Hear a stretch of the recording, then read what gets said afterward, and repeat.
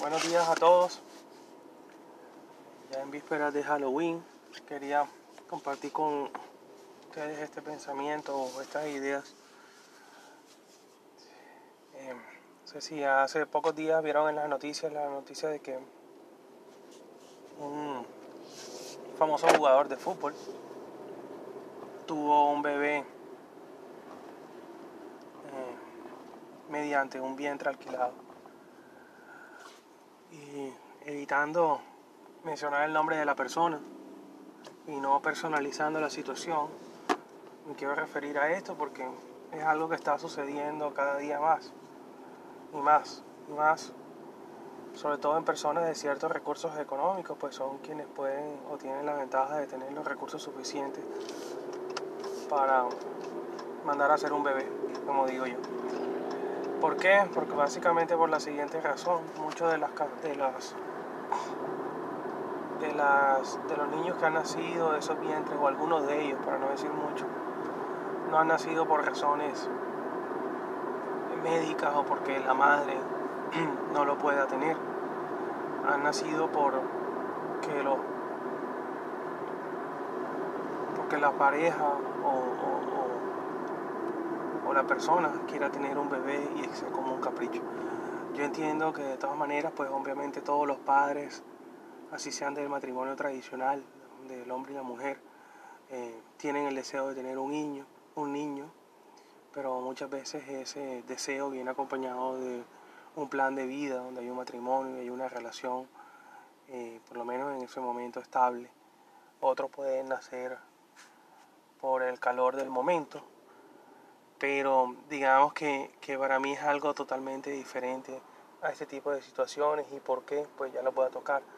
Para mí, una razón estética, como por ejemplo que la madre de ese niño esté en un momento de su carrera artística, como lo quieran llamar, y no quiera ver su cuerpo embellecerse por el embarazo y decida pues acudir a un vientre de alquiler para no tener su bebé, para mí eso no es una razón válida.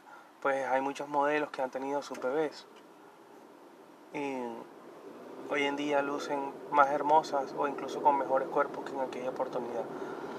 No estoy diciendo que este sea el motivo del famoso futbolista, no saquémoslo a él como persona de ahí, pero he escuchado de ciertas personas que han hecho el tratamiento por ese motivo.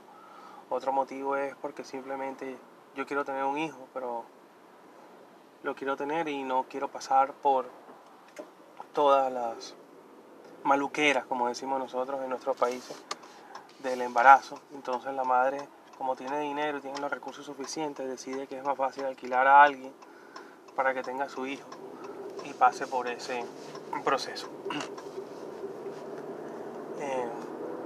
Esto sin contar pues otros ciertos motivos como las parejas del mismo sexo y otros temas que bueno, no es motivo de esta conversación o de este monólogo, pero definitivamente para mí es algo que sobrepasa el tema ético, puesto que yo pienso que traer un hijo al mundo es una gran responsabilidad.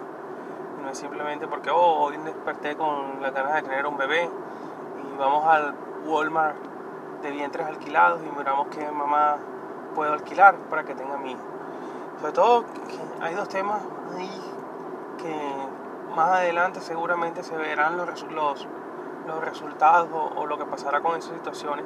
Aún hoy en día esto está muy reciente y probablemente todavía no se puedan observar los resultados. Y uno de los temas es que qué vínculo existe entre la madre, así no sea su óvulo. ¿Qué relación existe entre la madre o el vientre, por llamarlo así de alguna manera, como lo llamo, y el niño que nació? Porque en muchos casos, supongamos que fuese una persona desconocida y la madre no tuvo noticia alguna de quién fue el padre o quién fue la madre que donaron esas semillas. En casos como los de los famosos, es más que obvio que la madre va a saber quién fue el padre o quién fue la madre que donó el óvulo. ¿Qué pasa en ese tipo de situaciones?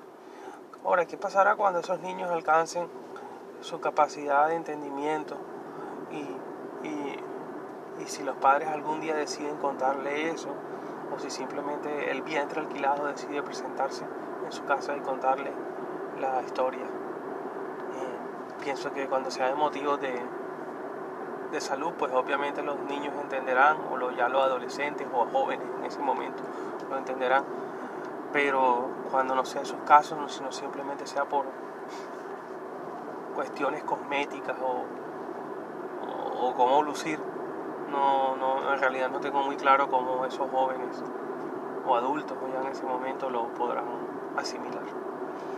Para mí esto es algo que estamos cruzando algunos límites y estamos usando la ciencia pues para beneficio de muchas personas que tienen imposibilidades médicas o enfermedades médicas de no tener hijos, pero también ya se le está dando otro uso diferente al que creo con el cual fue concebido, pienso yo. Bueno, sin más, solamente les dejo esa reflexión. Pienso que ese tema cruza para mí el tema ético.